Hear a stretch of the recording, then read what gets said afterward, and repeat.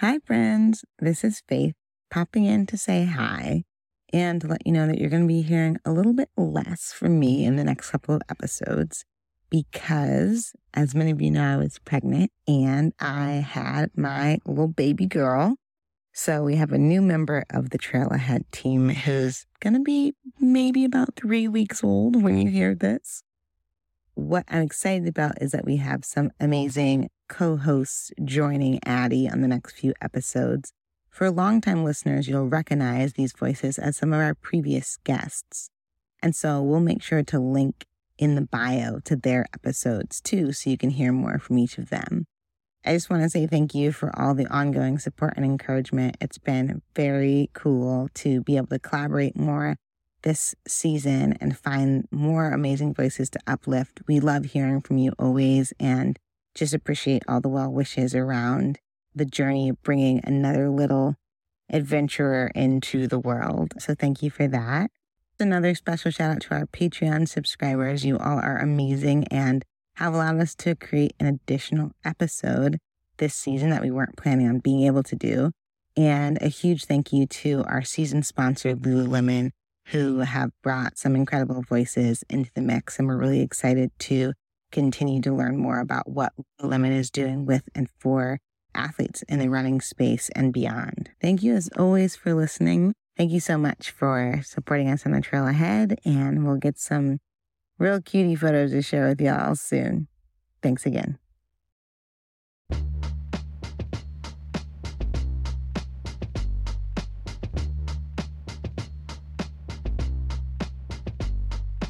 Welcome to the Trail Ahead, conversations at the intersection of race, environment, history, culture, and the outdoors.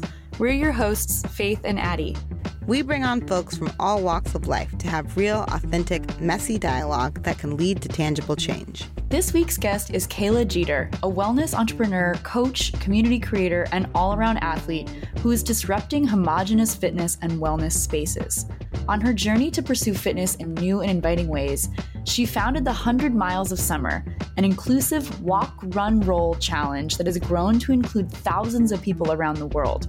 We talk about her core beliefs and values, about bringing both representation and the power of the invitation into sports of privilege, and diving into a new running challenge this year. And this episode, I'm joined by Trailhead Season 2 guest, Kayla Jornet, as Faith welcomes a new baby into the family. Congrats, Faith. Kayla is a multi-hyphenate, to say the least, an athlete, creative strategist, storyteller, and changemaker, and also a fast friend. It was so great to have her join in on the conversation. Thank you, Kayla. We hope you enjoy Kayla Jeter with guest co-host Kayla Jornet on the Trail Ahead.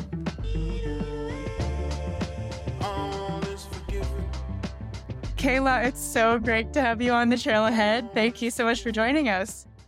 Thank you so much for having me. I've really been looking forward to this conversation, and it's such a treat.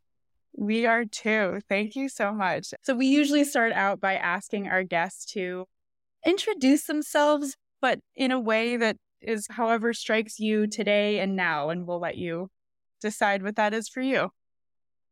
I love this question because how I introduce myself has changed so much over the years. But I would introduce myself first that I am Kayla, and what that means to me is I am human first. I am a daughter, a sister, a friend, a resource, a coach, an athlete, a creative in my own sense. I am everything that I feel God has brought me to be in this moment. And I genuinely wake up to be Kayla every day. I love that. I don't know if you've heard a couple of our episodes talking about Faith and a guest of ours, Grace Anderson, talk about the usual introduction. And it's sort of like, let's just talk about who we are. So I love that. I completely agree with that. I think we get so used to introducing ourselves as the things that we do, but not always starting with the people that we are. And yeah, that was just really beautiful, Kayla. Thank you both. I couldn't agree more. And so one of the questions that I am always excited to listen to on this podcast, since I'm guest hosting, that I'm excited to ask you about is when we say playing outside, what does that make you think of? And where do you go? Where does that take you when you think about playing outside? I love that you asked this question because play has been my word for summer 2023, mostly because of so much of what I do, as you just mentioned, Camila, is around performance or racing or showing up for other people, that I have to really intentionally and actively schedule play or make space for play in my life. And last summer, I got my first road bike. So I'm in Chicago. I didn't mention that. I live in Chicago, 33 years old, which means I spend most of my time either running in a car or commuting other ways. Not too much time just biking for fun unless I hop on a divvy, which is our public bike system here in Chicago, if you will. And last summer, I was like, you know what? I'm going to buy a bike. I'm going to get a road bike. I've never been on a road bike before, but I'm just going to get into just riding for fun. And the feeling of play for me that comes from riding my bike is so exciting. The biggest smile on my face right now. Because when I'm riding my bike, I feel like I'm flying and I feel free and there's nothing attached to it, at least at this point in my life from a performance standpoint. But I also just recently learned how to clip into my bike. And that is a totally new experience for me as far as being attached to the thing that's moving. And it's brought some feelings of anxiousness and nervousness, especially in the lakefront here in Chicago. Super, super busy, especially with marathon season right around the corner. But it's just a really cool feeling to be, sounds so cliche, one with the machine. And I find a lot of joy in just playing on my bike. That's really great to hear. I love the vision of adults playing on bikes. I feel like biking is something that those of us that were fortunate to learn how to do it as a kid, it's very freeing when you take off those training wheels, the literal training wheels. But as someone who also got into biking or cycling as an adult, I got my first real bike, I call it, right before COVID, actually, and learned to clip in and being like one with it's in a way, it is a vehicle still that allows you to get so much further and explore in a different way is really fun. I think it's really amazing how our bodies plus this machine can transport us to places that we never could have gotten just on foot. And there's something really fun about that. Where have been some fun places that you've explored on your bike? For right now, because I've kept it pretty local, again, I'm still getting used to comfortably, navigating the city of Chicago, and the streets are not the best kept. So every pothole or crack or uneven surface, I tend to feel on my way out to the lakefront. But I try to make a point to not bike where I run or where I train, especially for the races I have coming up this fall, just to keep separate space of where one feels more like work and training and where one feels like play. So if I were to take the lakefront and where I live in Chicago, I'm not too far. I'm about 1.5 miles and pretty close to Michigan Avenue, which is the main drag. So that about evenly divides North Lakeshore Front Trail and the South Side. And so I run north and I bike south. And biking south is a really beautiful experience because I head down, of course, along the lakefront towards the planetarium, different parts of Soldier Field, and keep going to the south side down to Hyde Park, where the University of Chicago is, where all the bridges live, which always makes me laugh because people always talk about how flat the Chicago Marathon course is, which is true, but all the bridges, all the inclines are on the south side. So heading down that way and discovering some beaches that people may not know too much about keeps me curious. And also, it's the best view of the city comes from the south side, hands down. I love the idea of separating the work, the training, and the play, because I've never actually realized that I do that too. And it's so important to do that because this is like a live realization for me. I usually have like the training run route, and then I have more of a play route. That's really interesting, Kayla. I love that. On the biking topic, I saw a few posts that you have on your social account that really talks about the immense amount of privilege, and there's sort of a pay to play model in cycling. There's a lot of whiteness. There's a lot of homogeneity in cycling in particular. But I'm just curious, we talk a lot on the podcast about like it's never anyone's job, certainly, to come into this space and to diversify the space. And also, like we talk a lot about too, how exhausting that is. Or I hear it and I can only imagine. And so I just was curious, like whatever you feel comfortable sharing, but like how did you enter into that space? What were the thought processes and emotions around that? And then also, how did you come to feel called to be a part of the conversation? Because it really sounds like you're not only taking part in this sport, but you're also elevating the conversation around representation in cycling. Yeah, Addie, I love this question because if I think about biking and cycling, one, what Kayla said is so true. And you mentioned there is a privilege in just knowing how to ride a bicycle. Growing up in environments where you were safe enough to ride, having the financial resources to buy the equipment necessary to participate, a bike, a helmet, elbow pads, depending on where you are in your bike and cycling journey. But if I think about growing up, I grew up in a predominantly white environment, predominantly white neighborhood, went to a Jewish preschool. My parents did well for themselves, and I had access to a lot of things that a lot of people, in I think Black, white, brown, Asian, didn't. And I feel very fortunate in that. And so what I found myself as of recently, and honestly, I was just reflecting with one of my 3 sisters about this yesterday, is this past year in particular, I've been called back to a lot of the ways I used to express myself as a child and ways I used to engage in play. And biking was one of them. So when I looked to get into cycling, which last year was genuinely out of curiosity and fun, nothing around it as far as the driver for it.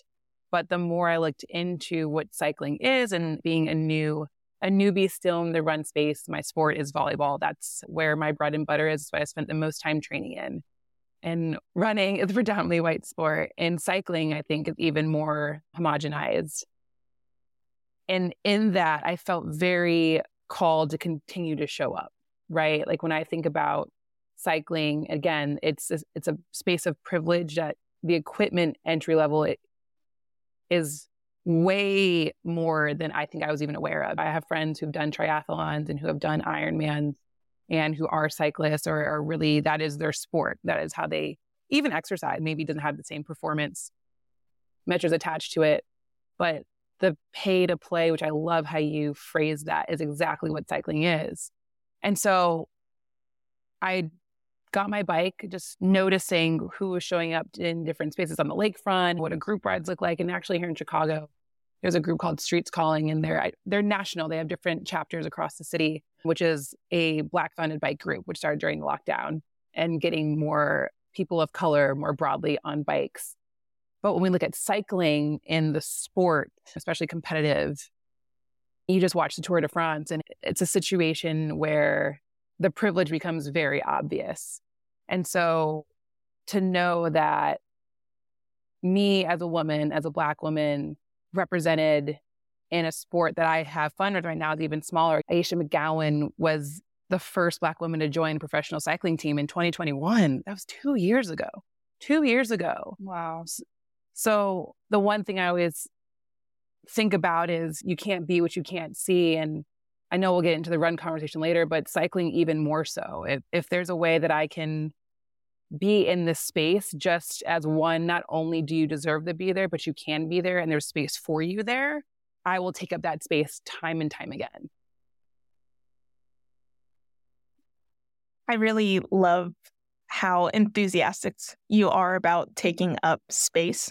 I think that's something that I've often felt called to take up space as a Black woman in endurance sports, but also it can be maybe a little isolating or sometimes draining or disappointing. There's a lot of feelings there, I feel, and in addition to the joy I feel doing the actual activity, but in just being oftentimes the only.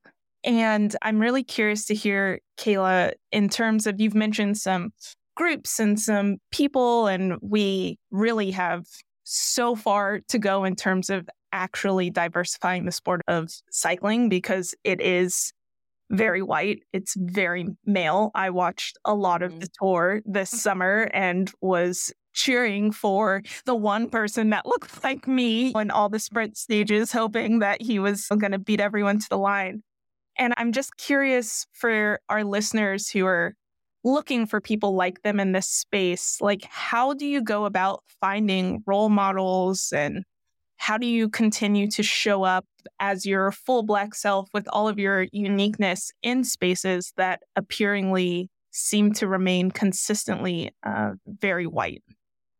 I had to sigh on that one because and Kayla, I feel like you can relate to this in your experience in running and trail running and cycling, because it takes effort. You know what I mean? It takes effort to find the communities that look like you, that have access to the resources or the space to participate in the first place. And so for me, the first place I always start on, I feel like one of my traits is I love being uncomfortable. And I think that's because I've had to embrace being uncomfortable. So I am not hesitant to go in a space where I don't know anybody, and will gladly sit in the back of any room and learn the culture, the conversation, the etiquette. So I feel comfortable in it. And so the power of social media, and I have my feelings about it on both ends of the spectrum. But I think really just doing some due diligence, one, in searching, looking for groups in your area, whether that's on social media or even going into local bike shops and asking where the bike meetups are, connecting with people that you may see and not being afraid to reach out. Allison Desir, she wrote Running While Black, and she has put a big spotlight on the Black experience in running. And as result, I think, given a lot of communities voices to connect with each other. And the same, I feel, is with cycling, that when you go to these meetups and you go to spaces that there are people who have a shared experience, you're able to then even tap into them even more and say, okay, this may be, for example, Streets Calling is a recreational riding group, but there are several people who are part of that group who ride and cycle in a way that's a little bit more competitive in training. And just not being afraid to ask where your people are, because we got to find them. Absolutely. I think this is so interesting because there's a couple pieces here, Kayla. I'm curious, you in this way have also become a role model for others. Absolutely. And I think it's not always maybe the same like distance or even sport, but it's clear that you are bringing communities together. You are the person that maybe looks like someone, right? That they can see themselves in this place. They can see themselves in this space. And I'm just curious, like, what has it been like to, I don't even know if it's the right phrase to say, step into a role model position, because like maybe it was thrust upon you, but just like, how has that process been over the past few years? And I am curious, was it something that was more conscious, or has it been something you found yourself playing that role? Yeah, I'm smiling, like literally my cheeks are touching my eyeballs. I agree. The phrase thrust upon me definitely sounds forced, but it was not planned. So I'll start there. If I go way back to my childhood, no. I feel like I've always... Please do. No, you're like, take us back. Let's go there. Yeah, sure. I love it. I am one of 4 girls. I'm the second youngest out of the 4 of us. And I don't think I've ever presented, maybe outside of being younger, as the middle child, but apparently that's a middle child trait to say you present as an older sibling, but you're really like the second youngest, but it's fine. I grew up playing sports, and I don't know what exactly, as I say, my saucer mojo is, because this is something I've talked to my therapist about and even a couple friends, is I don't self-actualize very well. Even when I introduce myself as Kayla, which I think is a good way as far as less about what I do and more about who I am, it's very much like, I'm just Kayla. You know what I mean? I like to go for bike rides. I like to drink coffee. I like to wake up early. You know what I mean? And being this position of being a role model and a resource and someone that people look to was not a goal of mine. It's just become who I am. And I feel like being in leadership positions in sports, I always feel like I had an older wisdom to the way I approached certain things and conversations that when I think about my peers, perhaps was comforting to them that someone else could make sense of what was going around them, or at least act like they knew what was going on.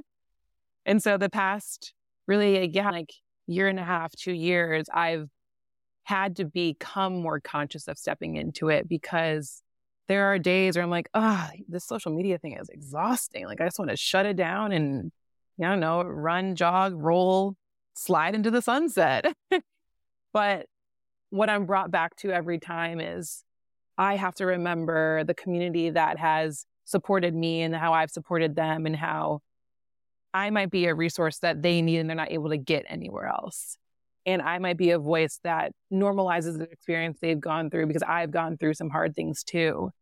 And so I think in sharing my experience and being open and vulnerable on what my experiences have been, it's put me in a position to lead more, because I'm not afraid to be vulnerable.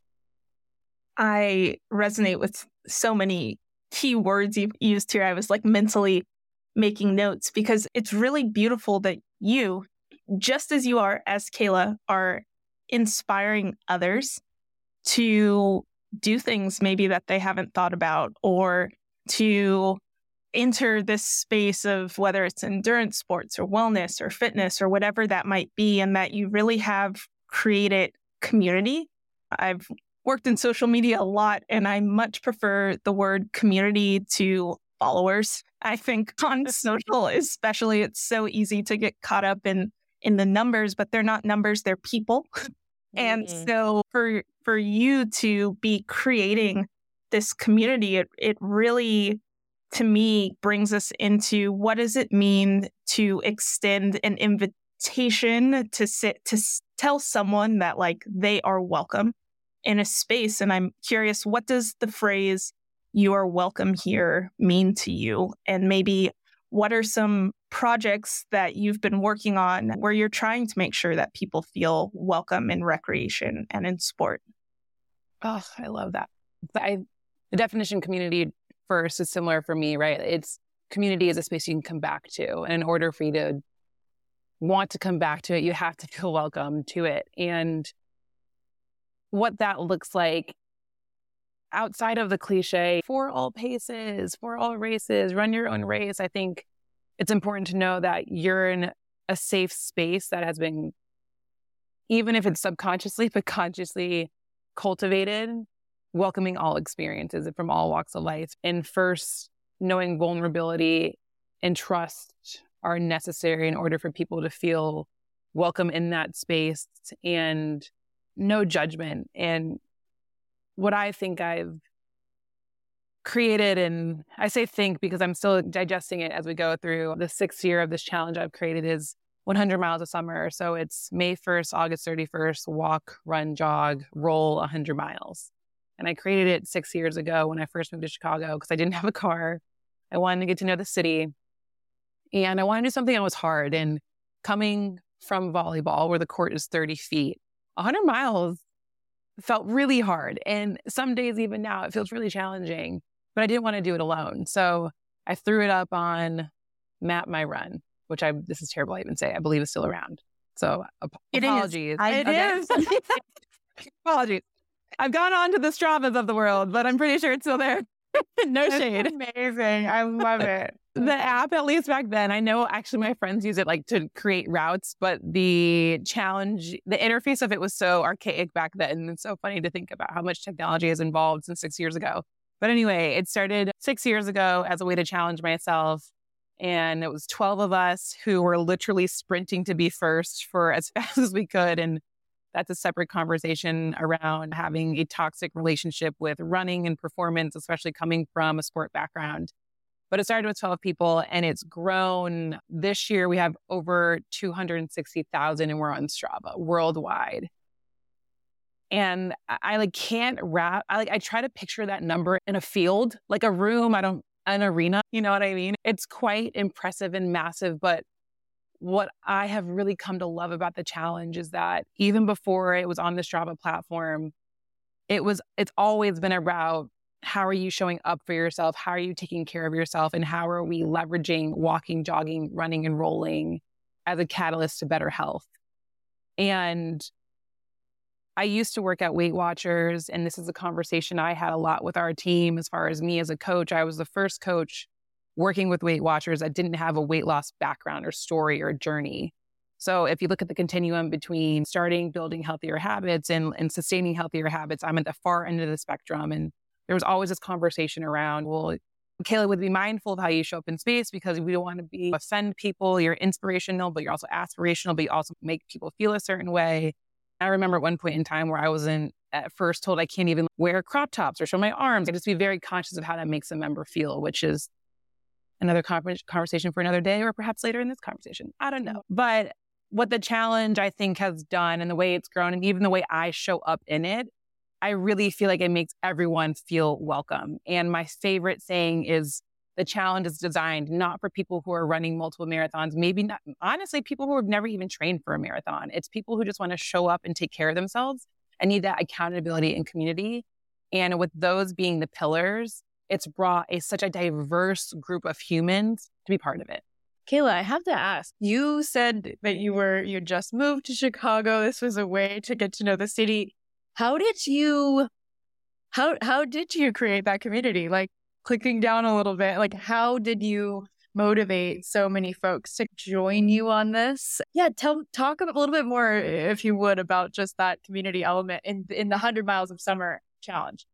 Yeah, it's, again, I think this definitely goes back to the power of social media and the reach that you have, because the challenge up until this most recent year has mostly been pushed on my Instagram through stories, through other people, very much word of mouth.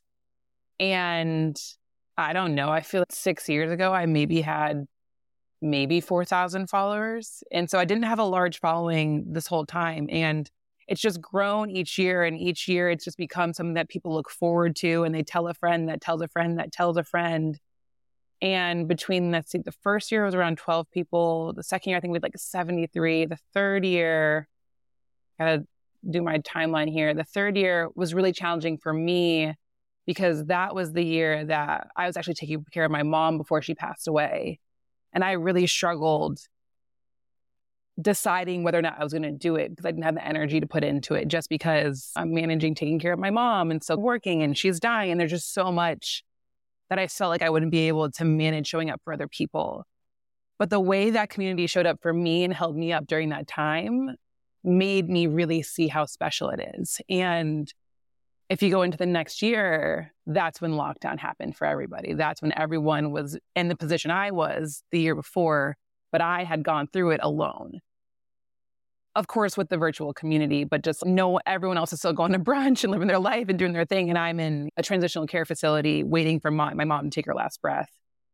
And so I think those 2 years really set the tone and shifted the energy of what the challenge meant. And the year that I was taking care of my mom in 2019, I'm being real and sharing the story and coming on stories and being on Instagram in a way that people are now, but weren't back then. So I'm hopping on lives. I'm really engaging because I need people. I need community. And so the next year we blew up from, I was thinking maybe a couple hundred in 2019 to over 600, 700, almost 1,000 people during lockdown because everyone was just looking for a connection.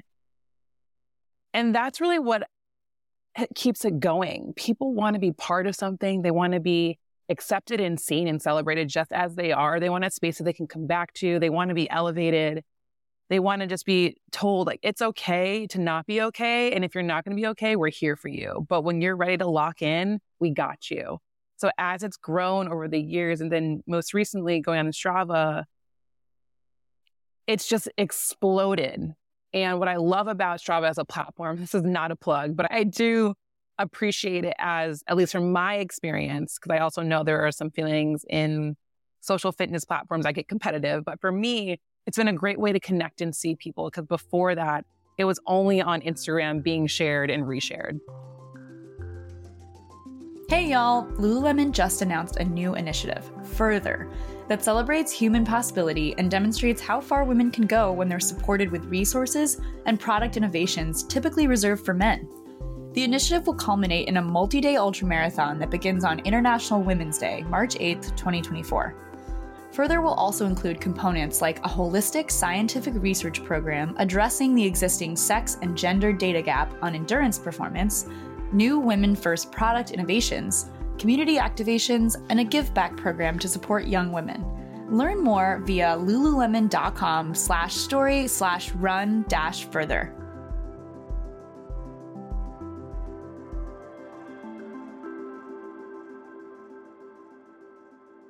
I just really appreciate you sharing all that, Kayla, and I appreciate you and your vulnerability over the years. It's very clear that you've been really open in sharing your struggles and grief and what you're going through, and how movement and wellness has supported you in that, or been a crucial piece of you getting through some of that. Thank you. Yeah, to echo Addie a bit, for me, it comes back to when you mentioned earlier the difference inspirational versus aspirational.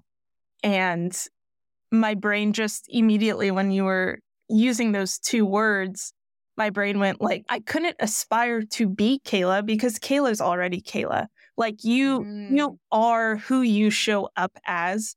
But I truly believe that it's your vulnerability to share so openly that becomes that inspiration for the community that you are, because you have such a way of being yourself that you can't not feel inspired to find out like who you are as yourself. Who am I as Camila? Who is Addie as Addie? That for me, I think is such a gift, and it allows you to chase whatever goals you might have and to bring your community along with you, knowing that they might have completely different goals, or they might be at a completely different place in their fitness or wellness journey than some of the things you might have on your calendar, which also brings me to a piece that I'm wanting to pivot and dig into, because you're a part of this further project with Lululemon,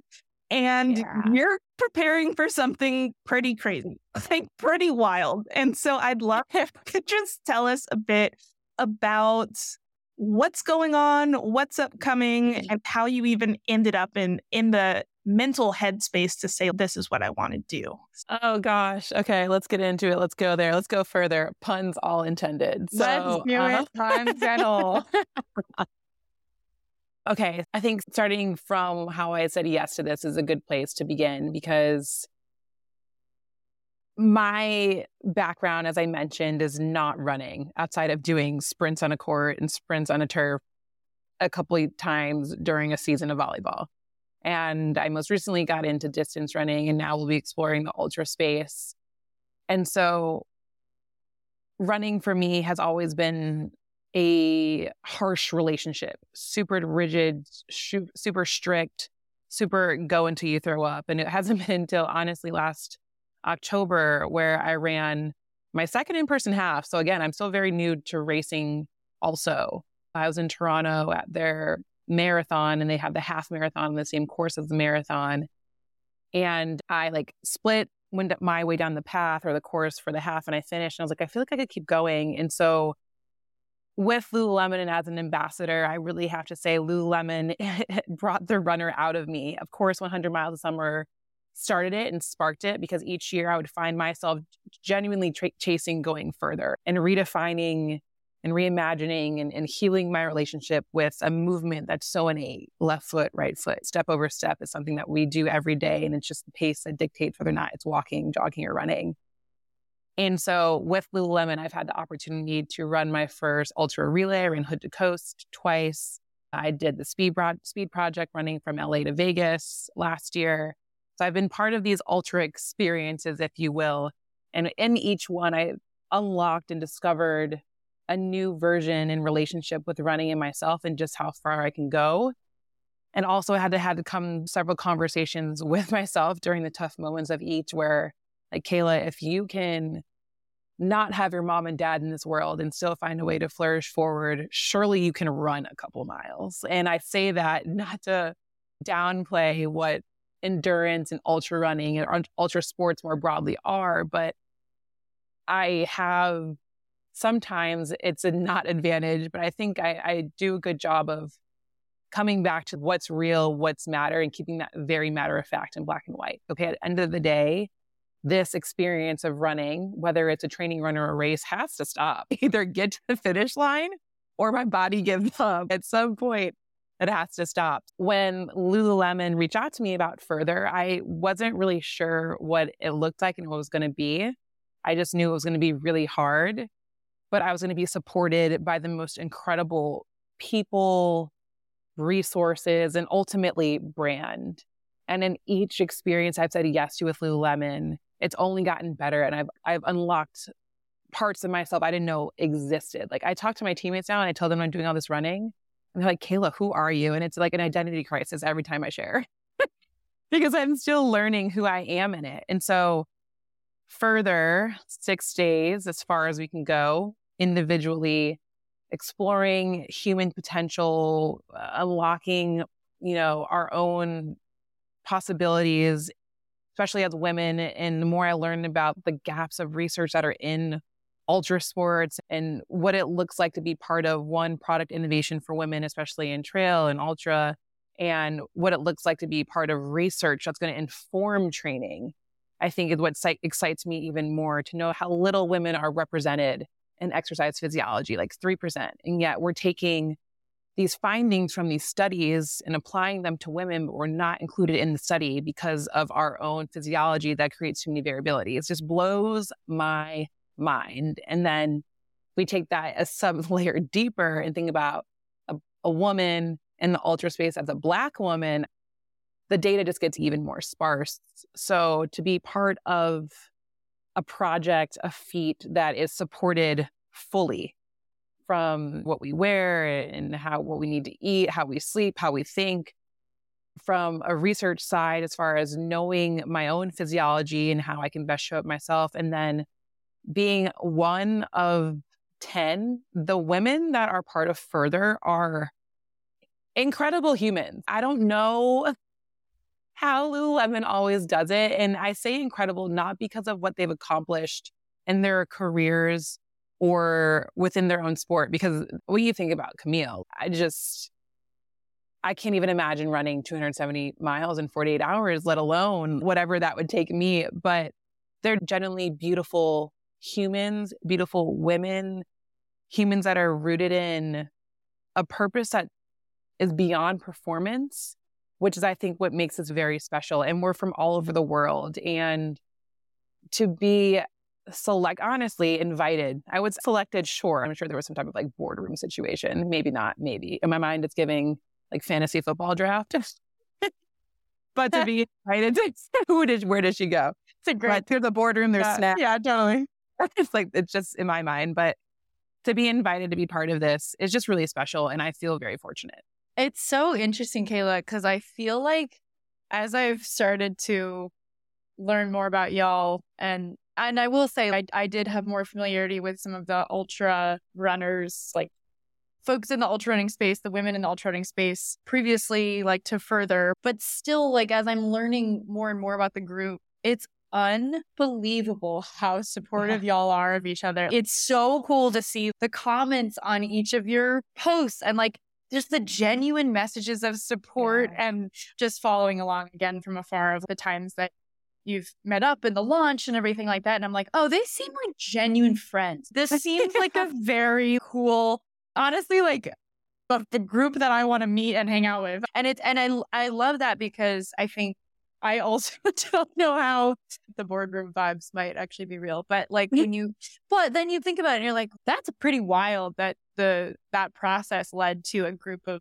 like emotionally bonded and supportive people. Like, I don't know. I think that's really unique. It's been cool to watch that unfold from afar. And then also have everyone go back to their separate corners of the world, as you mentioned, the country, the world, and be working on these projects, be training for their specific distances, which, by the way, I think it's pretty amazing that the project is really, like we've had Myrna on, we had Megan Roach on as well, who's more on the scientific and kind of research side of things.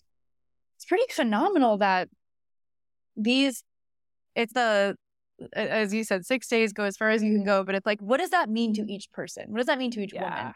And that is an interesting alignment with like conversations we have on this podcast, right? Of what does it mean to see success, if you will, in like an outdoor space? Like we've had conversations around like, why is it all about bagging peaks and summiting mountains and PRing and all these things? And it's like, well, what about just going outside for a walk? And is that outdoor recreation? Is that adventure? What are the definitions? So it's interesting to have this project be like meeting you all where you're at. It seems, and really, as you said, like, you know, your training group is like, wait, what?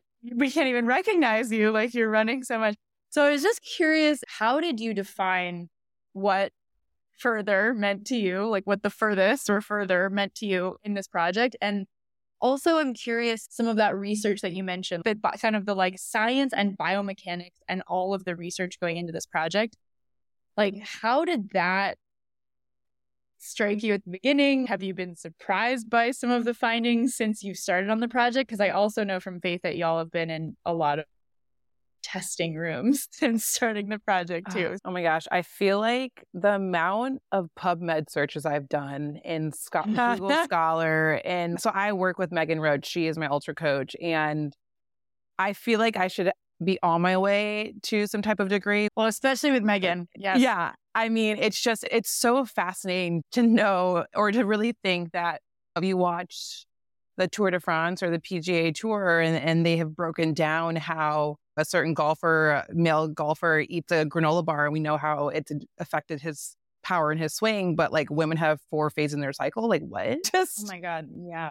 It is mind blowing to think how much information is out there, but how much of a gap there is for women in performance and in sport. And that's from storytelling, from research, from data, from media coverage.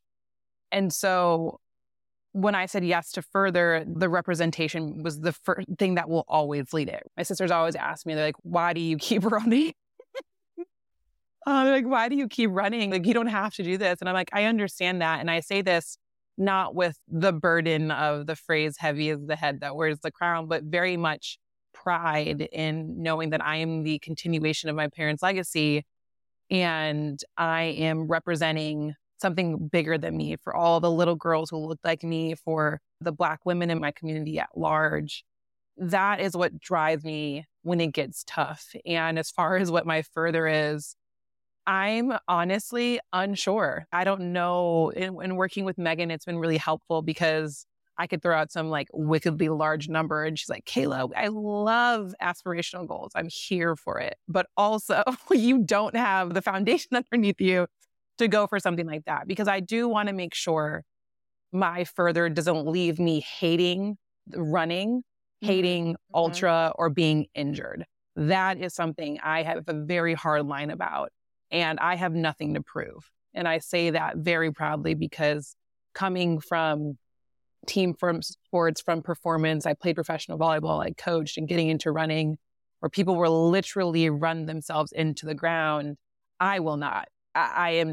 No. And because of the fact of how negative and harmful my relationship with running was and how beautiful it's become, like I run to explore external environment and internal environment. And that is my motivation. I run marathons to sightsee. I go on long runs to see parts of the city that are unknown. And that is a tenet of 100 miles of summer, is to get outside and get to know your neighborhood. I know how hard I can train. I tore my ACL in college. I played pro. Like I know what my body can do. I don't know how far it can go, but as a woman, and women are designed to endure, and you think about birthing life and carrying life and all the hats we wear as women, I'm not concerned with how far I can go. It's just the mental hurdles that come with it. And so when it comes to my distance, I'm honestly still figuring out what that means. To be entirely honest, I'm running Berlin Marathon in less than 4 weeks, and I have New York City Marathon. And those are my checkpoints because I can't get to further until I check those off healthy. Definitely. I think part of growing as an athlete is realizing at the end of the day, we are just humans in our bodies. sometimes it's like our mind feels stronger, sometimes it's that our body feels stronger, but it's really when those two can work together that we can literally go further. I will continue to drop that in when we can. And it just works so well. It just flows. Really does. It does. And I think too, I'd be curious, Kayla, it sounds very much like you're learning your body. You're combining that with this amazing research that Lululemon is doing. And I'm curious if it has led to any unlocks that are really like top of mind for you right now in your training, whether that's mental, physical, maybe it's both. But how has the combination of those two things really allowed you to even think about going further? Oh gosh. I listen to way too many podcasts. My sisters, before I even speak, know it's going to start with. I was listening to a podcast because even on my long runs, I ran the London Marathon listening to a comedy podcast. Like I don't listen to music at all anymore. And I am such a learner. But anyway, so much has informed the way I even live day to day, because coming from performance sport and explosive sport like volleyball, and where I can go really hard in the gym, I got to jump hard. I know how to navigate that. I did that for the majority of my career in life, with training in an explosive sport, but learning what it means to become not only a runner from the sense of recreational or training for a race in a season, but I've been running and training as a runner and living this lifestyle for over a year and a half, which is like every day, every decision I make has to think about, honestly, the end of the week, like knowing how the load builds up. The findings that I had with the Canadian Sport Institute, because we've already done one round of just baseline, two things that really blew my mind, and I'm excited to see how the research continues to develop, is my vitamin D levels were low. I don't remember the exact number, but they were not concerningly low. Overall, my health report came back really good, but that number came back low. And the one comment that the research team mentioned was, it's Canadian Sports Institute, who we're working with, mentioned that it's not uncommon for us to see low vitamin D levels, especially in Black athletes. Melanated skin doesn't absorb vitamin D as much, and you put on sunscreen, and that becomes a lower number. That being said, they even mentioned, and I'm curious to know, the number is low for you amongst a sample of 300 athletes, and I don't know the demographics of the sample size, but your numbers are low. But I would be curious to know what my levels are in comparison to other Black athletes. If we are performing lower or having a lower result in vitamin D, it's sure lower to the compared sample, but is it average to other Black athletes? So that's something I think about, interesting to explore, especially when we get into trail. And I've had this conversation with Faith. She was like, if you want to get into trail, there's space there. You can have so much fun. We need representation. And so my mind has been spinning with ideas. I actually thought about coming out to Chamonix, but I was like, I need to do work here. I'm not even why am I going out there? But there's space there. And then another level that came back low was my ferritin level. So the absorption of iron, and knowing how that impacts my body's ability to recover, and then foot strike hemolysis and just running. There's just so many. I understand my body, and I identify my body as a moving laboratory. And it's just like a series of chemical reactions happening every day. And so just knowing that there are ways that I can better set myself up for, one, success, but two, reduce risk of injury, has been super, super helpful in being part of further. Wow. Yeah, there's so much in all of this and so many different pieces of data.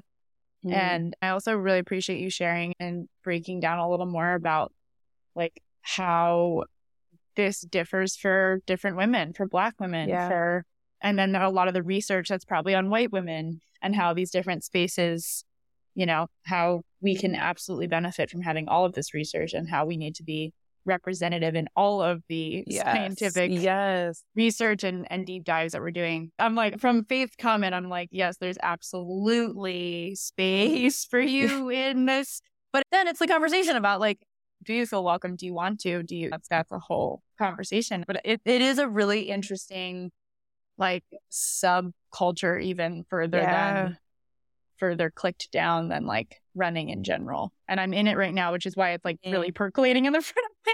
mind as I'm asking you this because I'm like, oh, No, yeah. let's go there. Yeah. I think this is the perfect time to have a conversation. And pointing back to the group of women for further, the fact that group is so diverse is really incredible. And not just from race, but also body type, experience. Like I really appreciate and applaud Lululemon for picking a group of women that represent literally every body and every body, which I think is a really cool opportunity for guests and spectators and family and research to connect to different parts of us. But when it comes to my first singular experience in distance running, specifically around marathon, and how small of a percentage Black people specifically are represented within marathon finishers. And then we get into more broadly outdoor space and how access to safe environment just funnels that down to a very small percentage of people that can participate in even being outdoors. But then we get into trail running, which is an unknown space to me. I've only seen it from afar and heard from experiences, specifically from Myrna and what it's like been for her. And I have grown up, as I shared, in predominantly white spaces. And even being in the fitness and wellness space, wellness is positioned and even commodified, I think, with white people or one homogenous image in mind. So when I think about trail running, this is why I say yes to certain things. Because if I can be there and sure, disrupt, but also create space. And if someone sees me out running on a trail and they feel inspired or comfortable or welcome to do the same, that's why I want to be there. And when I was talking to Faith, she asked me, I was like, well, one, if I really got into trail running, I'd 100% have to move. Chicago trails are limited. But even from a participation standpoint, right? Like it doesn't have to be like a 100K. It could even be a 10K. I'm planning on going to Chamonix next June to do the 10K that they do. And just increasing the representation there to just make it like elevate it as a possibility, right? Like Yes. People don't know what's for them if they don't know what's for them or where the space exists for them. So I really think, full circle coming back to even cycling, I want to elevate it as a possibility. And I just think about the people I see every day, which is my 3 sisters, and how different they all are and how they've grown in their own fitness and wellness journey. And then I think about my community. That's what it's all about. I 1000% agree with you. As a Black woman who has towed the line on trail races and run on a lot of trails where I don't see a lot of people that look like me, I honestly, my brain is going 1,000 miles a minute just because I'm like, oh, what if we took the research and we understood our bodies better and we have the resilience as Black people of how to do hard things and the mentality and the physical. Yeah, it's only a matter of time. It is literally only a matter of time if we want to be there. Yeah. And I think that's such a key differentiating factor of it should still be fun for us. It should still be something that we enjoy, that we want to be a part of, that we feel we have community within. Trail running as a sport is so niche. It can feel like the world. I too will be at Chamonix this weekend, and it feels like the entire world is there. But even my husband went into a running store in Portland, huge running town, before we left and mentioned we were coming here and going to UTMB. And they were like, what's that? And that's one that works at a run specialty store in one of the biggest running spots in the United States. And so I think that it's really interesting to think about just the opportunity to create space for one another.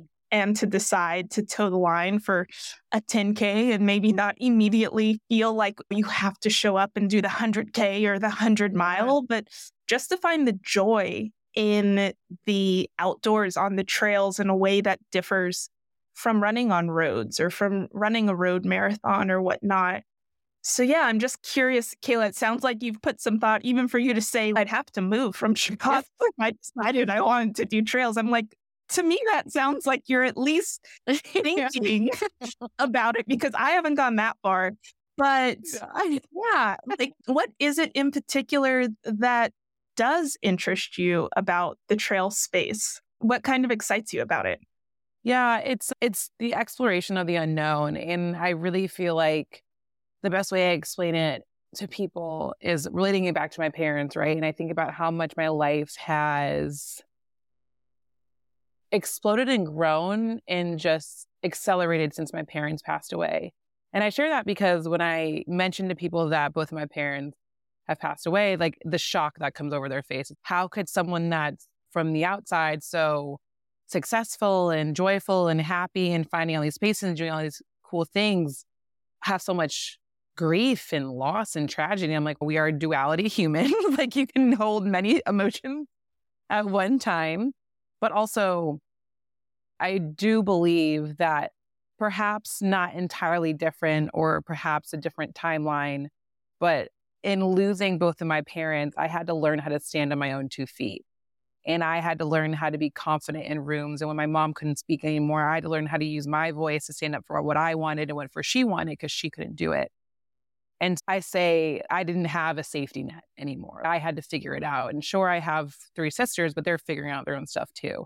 That is when I think I got comfortable being uncomfortable. And that includes in spaces where I am not represented or traditionally Black people specifically wouldn't be.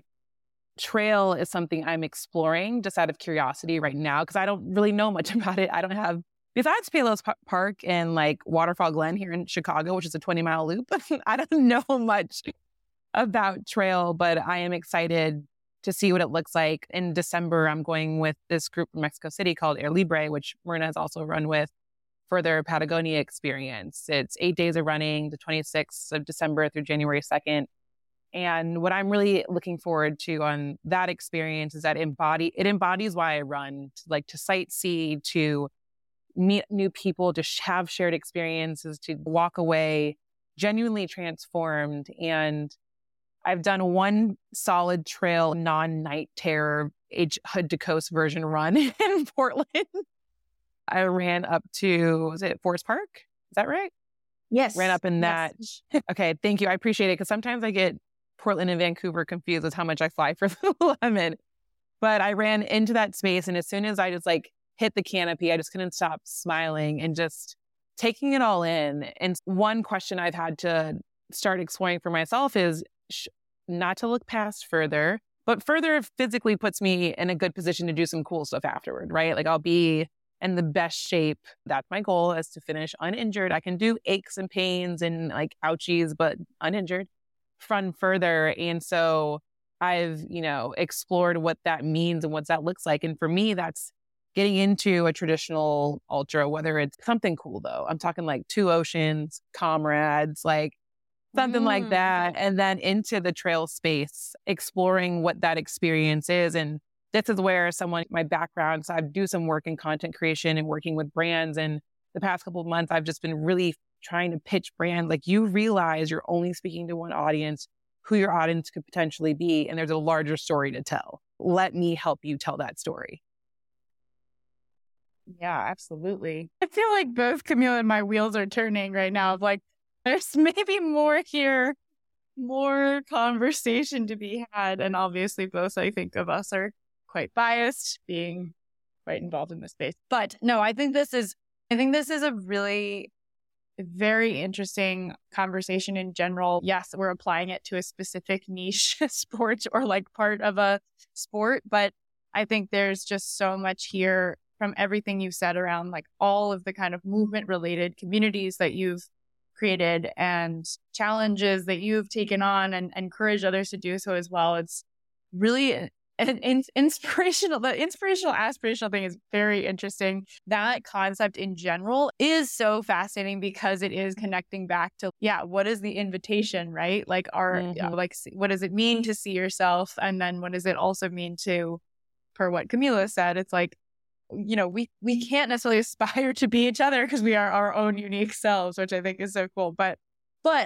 in all of this, we've gone so many different directions in this conversation. I'm so stoked to have gotten to sit down and chat with you, Kayla, because I feel like we could continue to talk for many more hours. But I wanted to ask you, because we really do try to ask our guests this question, which is really just, what did we miss what else do you wish people asked you? And you can take a second too. You also don't have to answer anything, but what else? What else has been on your mind recently? I feel like we've covered a lot of ground. I feel like we covered a lot. I agree. We did. I think we went a bunch of different directions, and hopefully anyone listening was able to take something away for themselves to apply to their own journey, whether it's fitness or running or grief or community, because at the end of the day, they all are so interconnected and we live at the intersection of all of them. I honestly can't think of anything, but that means we did our job. Yeah. No, that's great. First, thank you to Camila, my guest co-host, for joining in this conversation. Thank you so much, Camila, for sitting in for Faith today. This was so great to have you. And also, Kayla, thank you for this conversation, because I literally feel as I'm like wrapping this up, I'm like, we barely scratched the surface. And also, I feel like the three of us all need to keep talking about these topics because there's a lot here. But Kayla, it does sound like who to call if you're like, hey, I'm curious about trail. Like, we're here and we're ready. And I think this is just like another piece of this broader conversation around representation and the importance of deep diving into what it means to see yourself outside, what it means to say you're welcome here, and the power of the invitation. So thank you. Thank you for joining. Thank you so much. And the conversation, like I said, I feel like has barely started, but that's what is important, that is y'all are even starting the conversation and creating the space to have the conversation. So I appreciate the work that y'all are doing, and Camila, it was great chatting with you, and you as well, Addie. So it's just really wonderful. And again, I know who to call. So who knows? You might see when the trail's out there, Camila. I would love that. Thank you so much. And we will be cheering you on either from in person or far during the further project in March. Thank you so much to Kayla and Camila for joining us for this episode. To learn more about Kayla, you can follow her at Fit and Full by Kayla on Instagram, or visit fitandfullbykayla.com. You can also learn more about the 100 Miles of Summer Challenge by following the handle or the hashtag on Instagram. And be sure to follow along with Kayla's Lululemon Further Initiative project this March. Thank you also to Camila for co-hosting with me, especially while juggling small things like a 20-person family vacation and also casually crewing the UTMB men's winner. Hero status for sure. Thank you so much. The Trail Ahead is created, produced, and hosted by us, Faith E. Briggs and Addie Thompson. Misty Avenger is our editor and sound designer. Podcast art is by Shar Tuiasawa. Check her out on Instagram at Punky Aloha. And special thanks to the team at Lululemon for their support and for the imagery accompanying this episode. Our theme music is a track called All Is Forgiven by the band Alakazam, the lead singer of which is our Season 1 guest, Salema Masekela. We'll link to them in the show notes too. Our theme music is a track called All Is Forgiven by the band Alakazam, the lead singer of which is our Season 1 guest, Salema Masekela. We'll link to them in the show notes too. Thank you also to our team on the visual side. Our video for this episode is filmed by Ashley Mills and was edited by Jillian Sorrell at Cartel TV. Our still images are captured by Aaron Morgan Taylor. For updates and additional links, visit trailaheadpodcast.com. You can also leave us a voicemail there. If you like what you hear, please send us a note via Instagram at trailahead_podcast and subscribe. Please also consider checking out our Patreon at patreon.com/thetrailahead. Thank you for listening and for spreading the word. Don't forget to check out the video profiles we make about each of our guests. And to all of our incredible guests, thank you. You make the world better. See you next episode.